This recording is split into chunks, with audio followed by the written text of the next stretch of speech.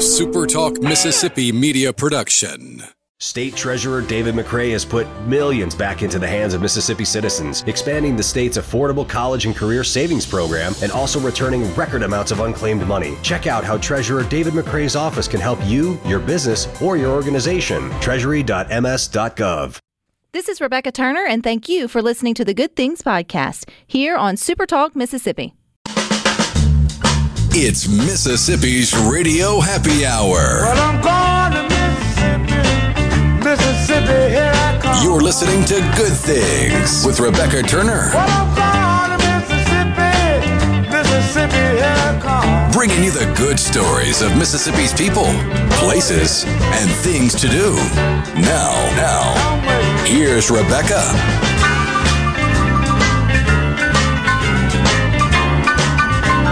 Good afternoon, SuperTalk Mississippi. You are tuned into your Radio Happy Hour. That's the Good Things. I'm your host, Rebecca Turner. We've got Rhino in studio today. Now, don't forget, you can listen to Good Things. We are streaming live over at supertalk.fm. We're also streaming from your local SuperTalk Mississippi radio station. Don't forget, too, you can watch Good Things. We are on your computer or your mobile device.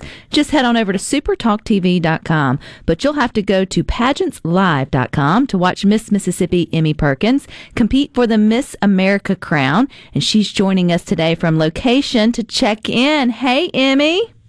Hello, I'm joining you from the Mohegan Sun at Miss America. I was just going to say, where exactly are you? Where, like right now, like what is your surroundings? Or did you sort of get off to somewhere quiet? Yeah, I'm in Connecticut. I stepped away from rehearsals. We are getting ready to put on the second night of preliminary competition. I practiced my talent, and so tonight I will take the Miss America stage doing the thing that I love the most in the world, and that's singing. Is that singing? Now, will you get to sing your original song, There She Is, or do you have something else prepared? I actually wrote that song after we turned in our talent selection, so that would have been a really cool thing to perform on the Miss America stage. But I'm singing a different selection, one that I actually sang for the first time my junior year of high school, and now I'm singing it on the Miss America stage. It's an all-time favorite of mine. And I'm excited for you guys to find out what it is in just a couple short hours. Oh, she's going to leave us hanging. So if we want to tune in and hear you sing tonight, Emmy, how do we do that? If you want to join in, you can go to pageantslive.com and you can get a subscription for just 1 month. It's about $30 so that you can stream the preliminary competition. It's going to start at 6 o'clock p.m. in Mississippi. So I really encourage you to tune in, support all 51 of the incredible women taking to the stage, because this has been a week of hard work, and all of us that have been preparing our whole lives to get to this moment. And so last night you had the first night of preliminaries. What all did you girls do last night?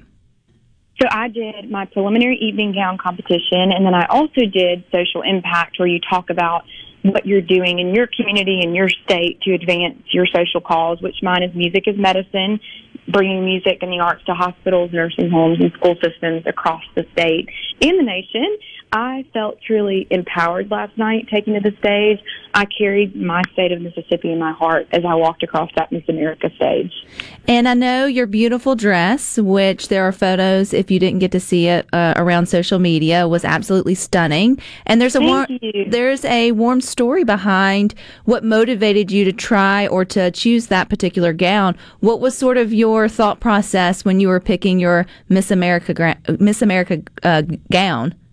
Yes, so when my mom and I went to Lasting Impressions in Georgia, that's an incredible sponsor of the Miss Mississippi Corporation, I had one goal in mind. I said, any other color but white, and obviously I ended up wearing a white gown, so that did not meet my expectations. It far exceeded it, because I ended up in a beautiful gown that was not what I thought I would end up with. But the criteria for that gown for me was, number one, I wanted the gown to somehow represent where my family immigrated from in Jazine, Lebanon, the city of waterfalls.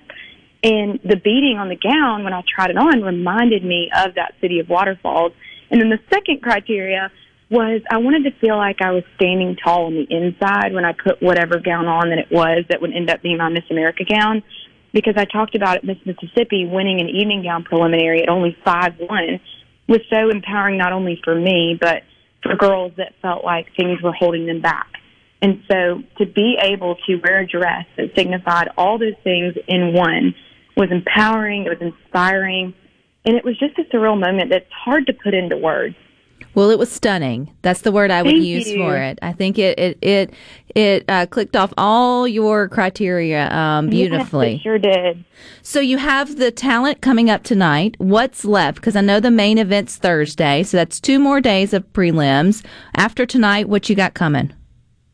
Well, that's it. I've just got talent rehearsal or talent performance tonight, and then I actually got selected to be a finalist for the Social Impact Initiative Award. That's a separate scholarship, so I'll be interviewing for the chance to win $5,000 extra dollars. Actually, $10,000 extra dollars is first place.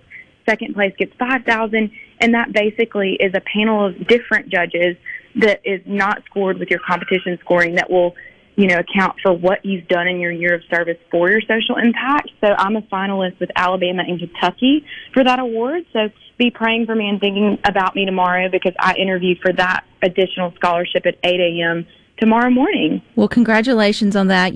We are all behind you, and anything that you're doing there to represent Mississippi, you do it so well. But I read also before your main interview, because you've already had that's for a different sort of award, but for the Miss America pageant, to me, that's the scariest part is the actual interview, which I know you ladies get interviewed, and then if you make it into the top, you get interviewed again. But you kind of sang yourself your own song, There She Is. Why was that important, or why was that meaningful for you at that time?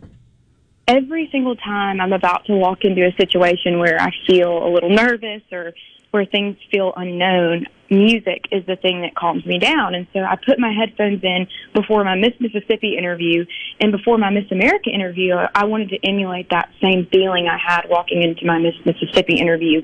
But it was so special because not only could I listen to music, but I could listen to a song that I published that's on all streaming platforms. And so the words of that song embody who the modern day Miss America is. Whether that's me at the end of the week or another young woman, I don't want to be Miss America for myself. I want to do it so that I want others to have the opportunity to shine, and I want whoever represents the country as Miss America to embody the words of my original song, because that is the modern day woman and the modern day Miss America.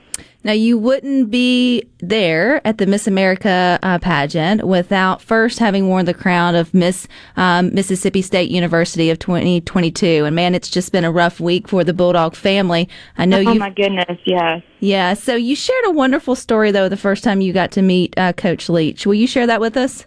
Absolutely. I just want to say I'm thinking about Mike Leach's family and friends, and I'm sending my prayers and condolences to them and all of Bulldog Nation. I'm a Bulldog at heart, and that's where I got my start. And so to see someone so precious to all of us lose their life so suddenly is very, very heartbreaking. But, when you think about somebody like Mike Leach, you think about the wonderful things that he leaves behind in his legacy. I think that's one of the most important things we can do in our lives is leave a footprint.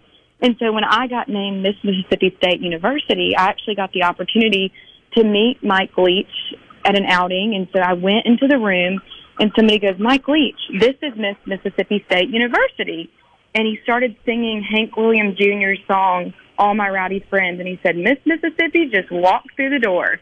Oh. And so honestly, it's as if Mike Leach predicted that I would be here before I even knew that myself, which is so impactful and powerful in the way that so many people have stories just like that, just as a testament to who he is. So, like I said, deepest condolences to his family members. I know that they're probably hurting so extremely hard, and so I'll be sending all my love and prayers to them as I go through my Miss America week. But hopefully that story can bring a smile to somebody's life in this difficult time. Well, he made a good prediction, and thank you. And I think you're doing it well. I think you're the right girl for the job for this year for sure. And we want to make sure that everyone has the opportunity to watch, because the big night, although you are singing tonight, but if they register though, they are able to watch it all. So you might as well, if you're going to watch the big night, you might as well go ahead and register so you can watch as much as possible. So give us all the times for tonight and then also for Thursday. So tonight will be 6 o'clock in Mississippi, and then Thursday will be 7 o'clock, 1 hour later in Mississippi. And they will name a top 10 and then an 11th place contestant that will get to vie for the title of Miss America. That will be a Miss America's Choice, where you can donate money to get your favorite candidate into the top 11. And so my voting is still open. The link is on my Instagram bio if you feel led to vote for that. But I'm just really grateful for the opportunity to be here. I'm grateful for the adventure of a lifetime that I never knew would be a dream of mine. It's been something that I never knew I needed. I've made so many friends in so many different states. I now have a friend in each and every state across the country, and for that, I'm grateful, and I'm just grateful that God granted me this opportunity. So give us a little bit of behind the scenes. You wouldn't believe X. Oh, you wouldn't believe that at Miss America, the candidates only get about 4 to 5 hours of sleep a night. So they do have a behind-the-scenes nap room with little cots scattered all across the room. And so when we do have free time during the day, we will all go take naps together. I think about an hour ago, me and Miss Florida, we're really good friends. We looked at each other and said, it's time for our daily nap. And I was like, yeah, let's go to the cot room. So that's a super cool perk of competing at Miss America. You get to take lots of naps in the cot room. Well, I would ask you what you want for Christmas, but I already know it's for the Miss America crown. And even if that doesn't happen, you have definitely represented Mississippi well. Emmy, I'm rooting for you. I know we're all rooting for you. So good luck. And again, that's pageantslive.com. Can't wait to talk to you after, girl. Yes, ma'am. Well, thank you for having me today. All righty. You guys stick with us. We got more for you coming up next.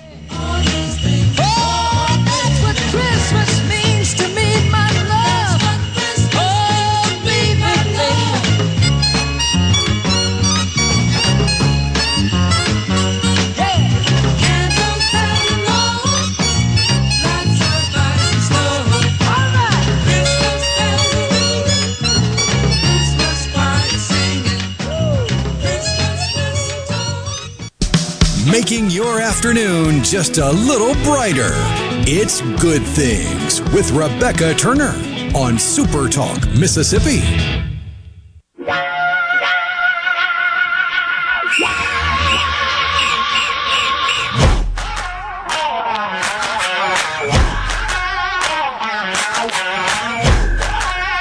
You can watch Good Things. We are on your computer, your mobile device. Just head on over to supertalktv.com. You got Middays with Gerard Gilbert live at Mississippi Blood Services tomorrow at Treetops Boulevard location off of Lakeland Drive in Flowood. You can help Mississippi Blood Services celebrate the season of giving. So give the gift of life and donate today. When you donate this week, you will receive either a knit beanie with some embroidery on it. I see it hadn't changed. The Embossed. Word embossed. Or that's just such a big word for fancy stuff on it, or a campfire mug while supplies last. But you should need a gift to give the gift of life. So if you're into donating or thought about it, this would be a great time to do it. And if you're into voting for Mississippi, don't forget in the Good Things Facebook group, there is the direct link to vote for Natchez, which they are up for a national recognition through Travel and Leisure. The cool part about their contest, you only get to vote once, so it's not one of those you got to vote every day kind of hounding you things. Just take your time, find the link, go vote for Natchez and be done with it. And then I'll also make sure that we put the link in there if you would like. I think you have 48 hours left if you would like to support Emmy Perkins, Miss Mississippi, with her contest there for Miss America. We'll make that available for you. And if you were listening to Gary Bachman yesterday, you might remember the fruitcake recipe that he's been passing down through generations. I have also posted that there if you would like to go get it. And that got me tickled, or I guess it didn't get me. It got me tickled, but you're the one who brought it up, Rhino. That remember Gary mentioned that this recipe was from the 1950s. And so some of the ingredients are a little bit different than how they may appear in your local grocery store today. One being what, Rhino? Seeded raisins. Yeah. It just, when I saw it, it immediately reminded me of, I have a little blue self-published Police Wives cookbook that my mom made sure she got a copy for each of her boys. And then when we went off to college and got our own place, That's funny. She handed it over. It had her name in it from the day she got it. And you flip through it, and it's got some of those old recipes with old instructions or measurements or just really old words for things. Like, for example, one of the recipes includes, and actually the chocolate chess pie recipe includes, a half an eggshell of milk as a measurement. Or you'll have a recipe that calls for oleo. Well, unless you grew up sometime before the 80s, you don't really know that oleo is basically fat. Right. It can be any kind of fat, but usually it's processed fat, like margarine kind of thing. I just appreciate the half an egg. I'm going to guess that's 1 to 2 teaspoons or tablespoons. It's a little different each time, and you got to be good at cracking the eggshell to get the right amount to get it just right. But I was racking my brain trying to think of other crazy measurements that I remember seeing in there, and I remember seeing all these different measurements for a cup, like a wine glass or a coffee cup or a cup, which wasn't really a cup. It was about a fifth larger the farther back you go in recipes and stuff like that, that while it's all written down, it's all clear-cut in black and white how to make it, you can still mess it up if you don't know the translation on some of these things. Well, and you have to think, too, the recipes that have been passed down. I mean, there was probably a time, like right now, everyone listening to Good Things, if you went to your kitchen and you open a drawer, 9.9 out of 10 of us all have cup, 3/4, 2/3. Like they're standard. You can go to the dollar store now and get, a whole set of them for like for $1 or probably less. So, and you probably have multiple of those because they're now so widely available. There was probably a time where you didn't have all the different. You may have had a cup or you may have had the standard, but to get to the nitty gritty of them, and so grandma or auntie or whoever was doing the cooking, I mean, they just knew by their hands or by a pinch or by whatever, or they had when you say that, my mother-in-law, she's got a thing for the flour that sits on the top of her counter, and it's not a measuring cup that's in there that she makes biscuits out of. I don't know what it is. It's a cup. I mean, it's a container, but it's the biscuit cup. I mean, it's a scoop. It's a scoop of the biscuit cup. I don't know if it was an old kid drink cup that came from God knows where, and then it just got to be this is the perfect amount, and it got kind of stuck in there. And so if she was to ever write down her recipe, she'd have to figure out what that was. And so, I mean, even with coffee, a lot of us don't actually have a coffee scoop in there. You've got something else that just you figured out that was the perfect measuring for your perfect scoop of coffee, and which for a long time was a tablespoon for us out of one of the measuring sort of things. Anyway, so yeah, that's kind of interesting. I just got a text from a friend that I've let use. Nobody borrows it. I've let them use the Police Wives Cookbook, and they reminded me that there is a recipe in there that calls for butter the size of an egg. Butter the size of an egg, which apparently does translate to, I want to say it's a 1/4 cup of butter. Well, now you've got me. Okay, so you're thinking this was like back in the what? Your mom gave you this cookbook? I mean, the cookbook was produced in the early 90s. I want to say 91, 92, but it was a collection of recipes from all the police wives for the Police Wives Auxiliary. They brought them together and made a cookbook to raise money. And some of those recipes have to be over 100 years old. Right. And so when the first time someone says, "Hey, Granny, how do you make your egg parmesan or your, beef tenderloin or your fried steak, smothered in whatever?" She's like, "I don't, an egg size of butter." I mean, come on now. But that's golden. That's great. Like, those are the things you have to stop and scratch your head and sort of think through. William N. Cortland said, "A half an eggshell sounds like a shot to me." Probably does translate to that pretty well. Like a shot glass would be half an eggshell. A pinch or a dash?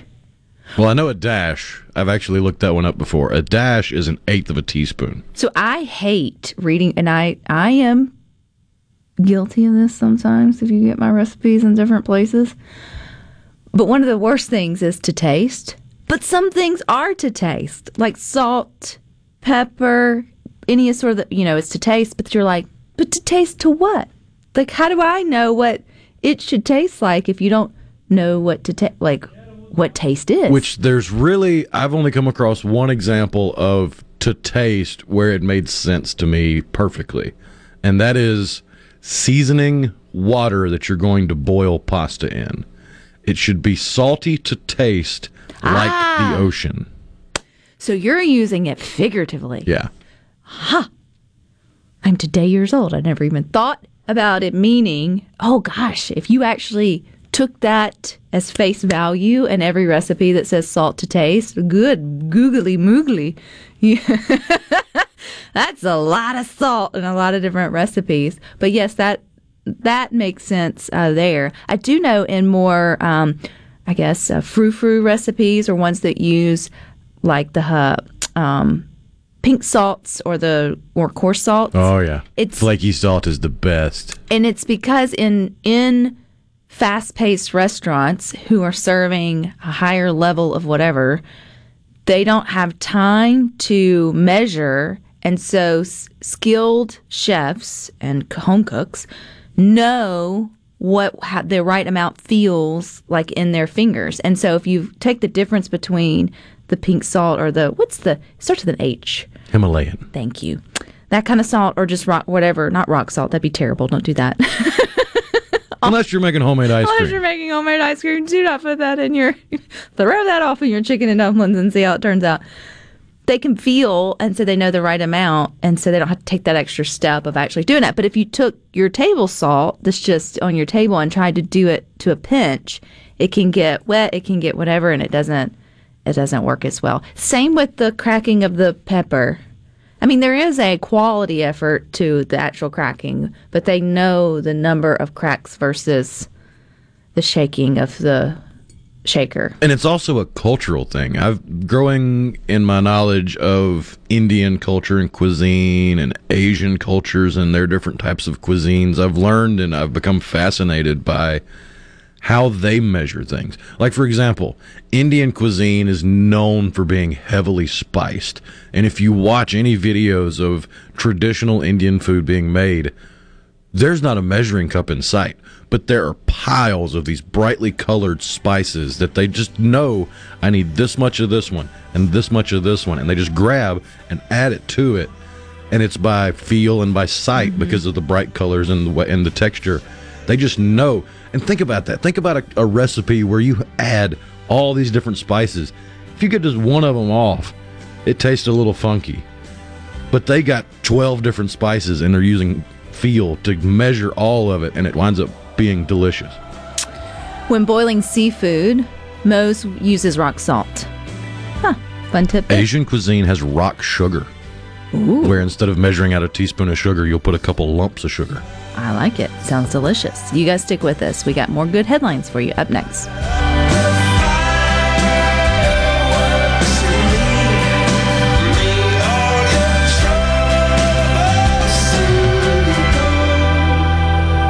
Those Christmas lights. Rebecca Turner. She looks healthy and sane. Good Things with Rebecca Turner continues on Super Talk Mississippi.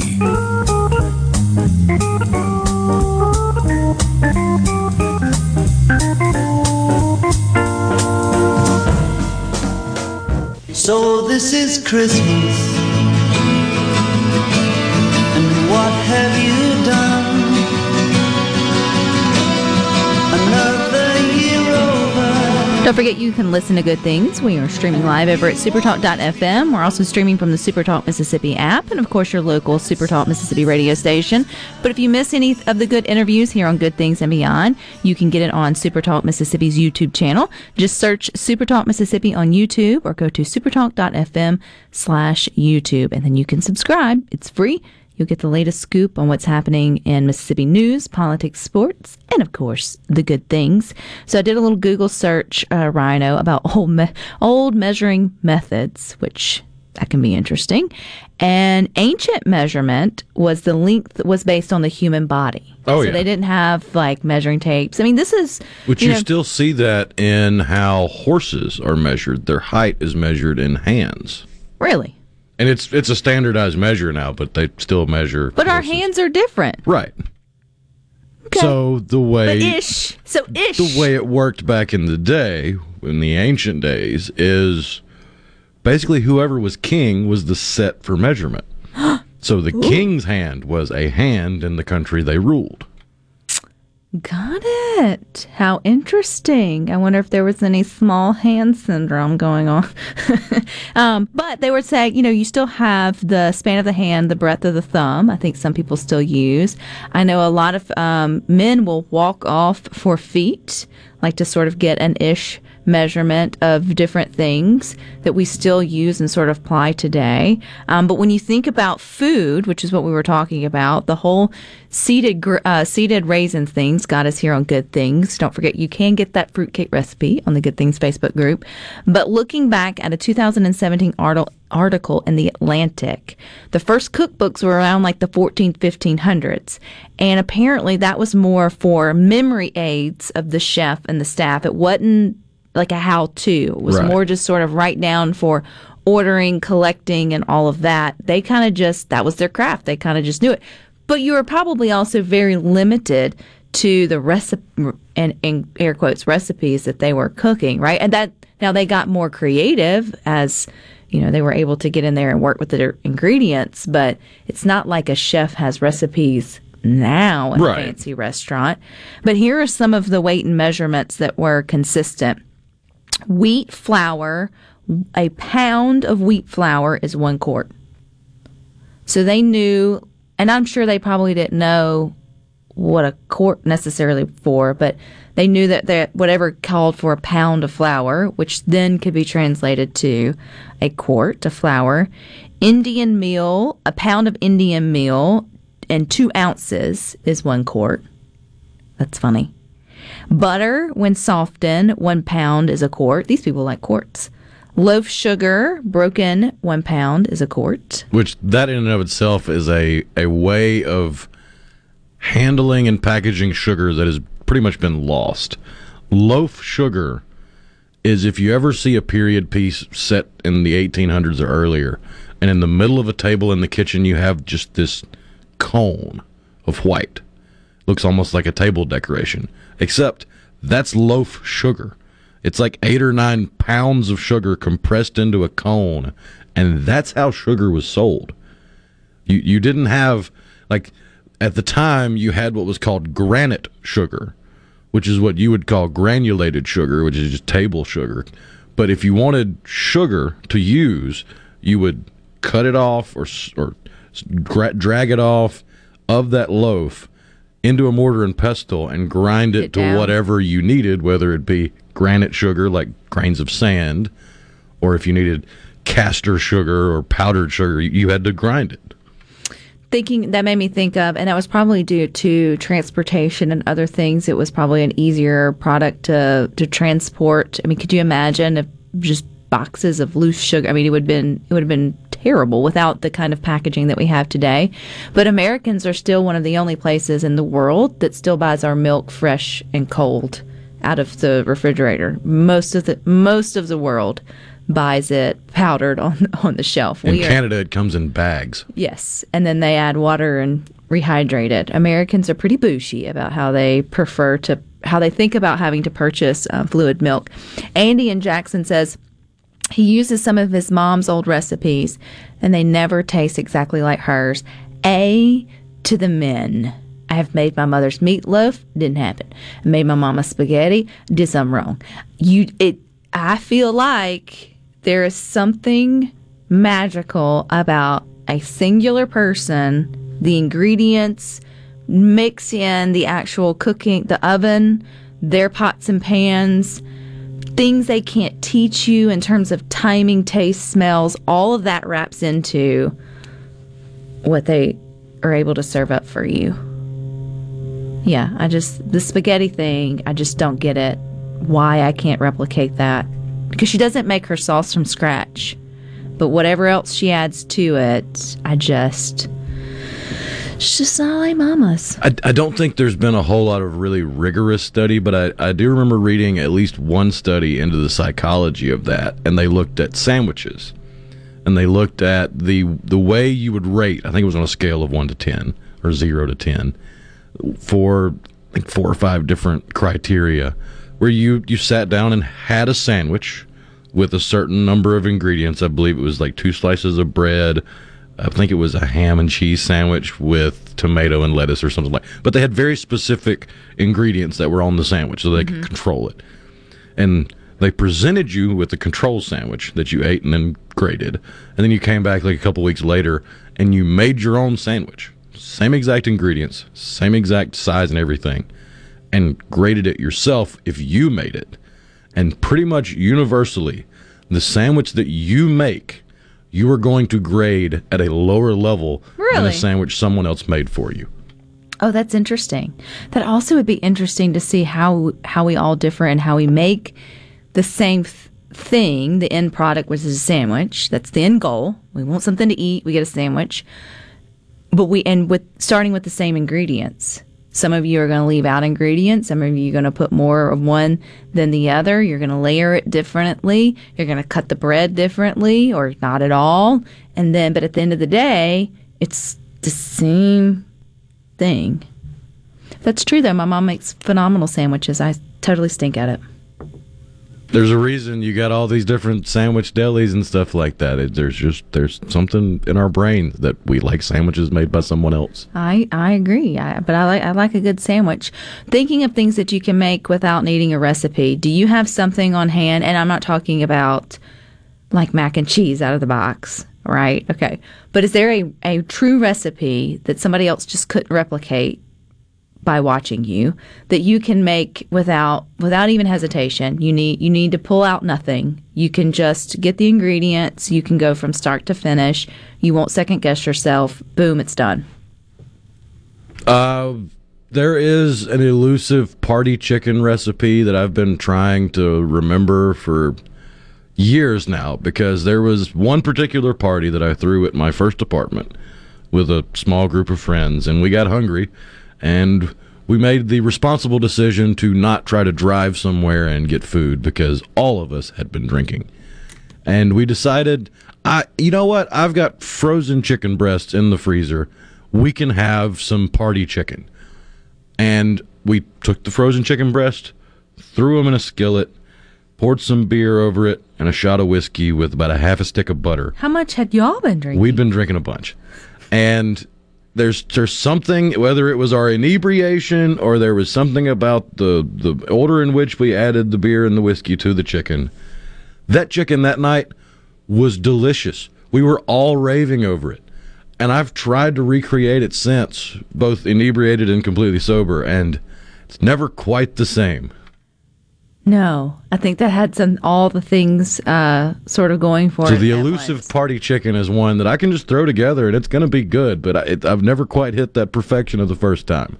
So me, nothing. There's absolutely nothing I can come to mind that I would not second. Not even taco soup. I was just thinking you could make taco soup without going back. Nope, I would panic over which packets of which seasoning and then which beans go in which or whatever. So I am a panic rule follower, recipe follower. I am the one who will throw away the instructions to the mac and cheese or the hamburger helper and then go look back out of the trash can to see, well, crap, how long was I supposed to cook it? Not how you cook it, but more of like how long was it supposed to be done. Darren and Jackson says biscuits. Make that without even thinking about it. You just know the ingredients from start to finish. And Larry and Jackson says hamburgers. Jeff in Oxford says, when you make a sandwich, it's first flavor that hits your tongue that sets the tone. Do you put mustard on the top piece of bread or the bottom? It makes a difference in taste. I don't care about the top or the bottom, but if there's going to be cheese, my mustard must meet my cheese, and my tomato must meet my mayonnaise. I don't care which end of the sandwich they go on, but if my cheese is mustard free, I'm going to be mad. There you go. Good question, then. Stick with us. We got more for you up next.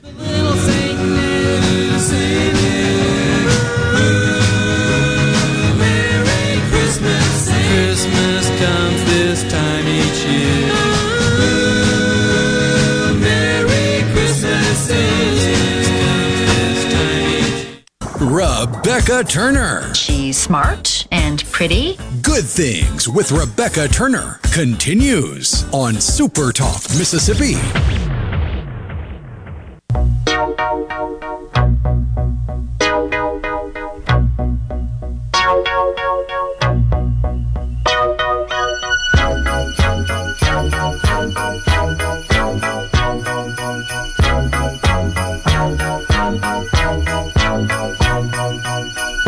The mood is right, the spirit's up. We're here tonight, and that's enough. Simply having a wonderful Christmas time. Simply having a wonderful Christmas time. Oh, we're having a good time here on Good Things. You can watch us over on your computer or your mobile device. Just head on over to supertalktv.com. Here's your fun fact for the day. If you've been keeping up with our measurement conversation, 10 eggs is a pound. Take that tidbit of knowledge and wow somebody this afternoon. Do you know how many eggs there are in a pound? I guess technically now it would probably depend on the size of eggs and all that. Let's not get into that. But back in the day, consistently, 10 eggs was probably a pound, which led me to think about the little measuring things there in your grocery store. Do you actually use that for like your bananas, your onions, scale, your potatoes, whatever it may be? Are you that particular about what you're going to purchase? I know if you're on a tight budget, probably so. Oh, yeah. But most of us, if it's like if the recipe calls for, however many, you usually get twice as much is usually how it goes down, or not. But my daughter loves to play with it. Mom, can I? She sits there and puts the potatoes up and down, and sees how many potatoes it takes to get, to go all the way down. And I'm just thinking, yeah, just go on and exercise the STEM knowledge there and aggravate somebody else. It's an extension of people eat with their eyes.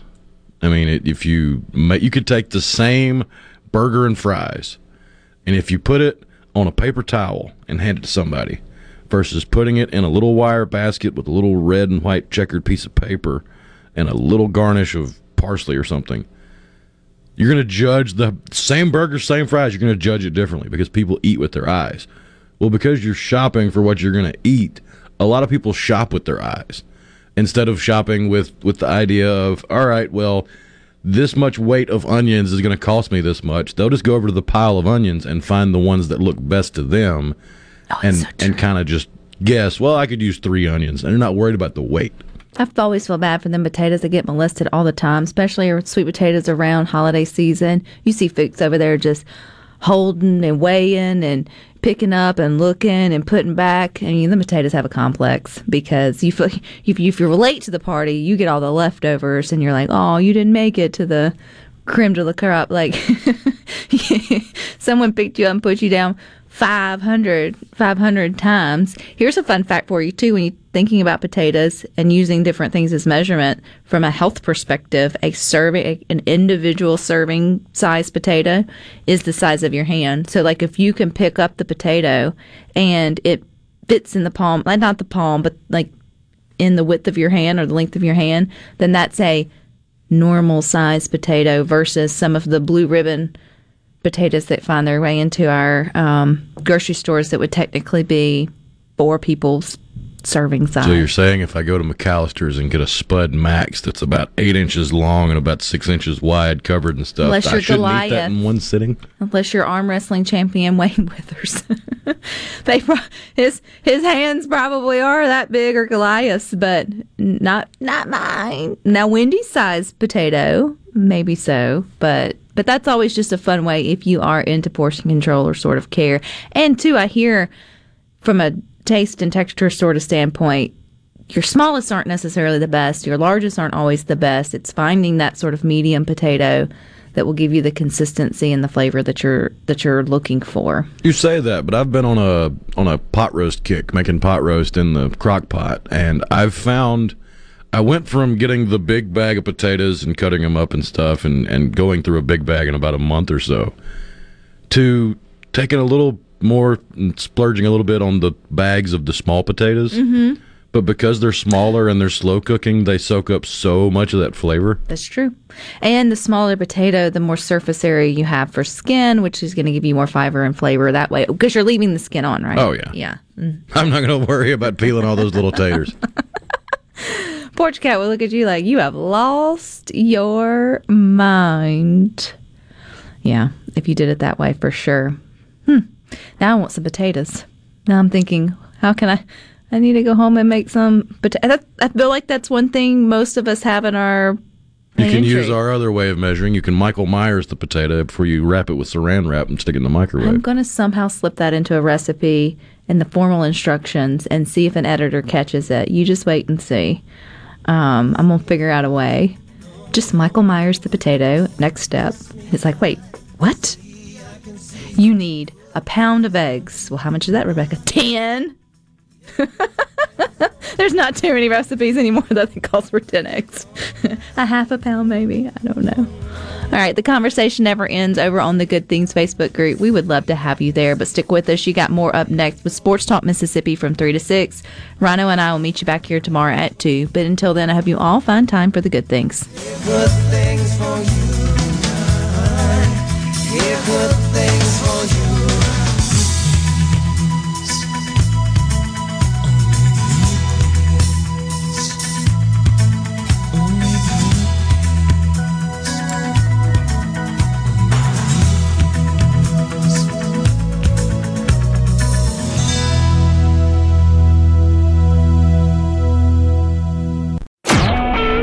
SuperTalk Mississippi Media Production.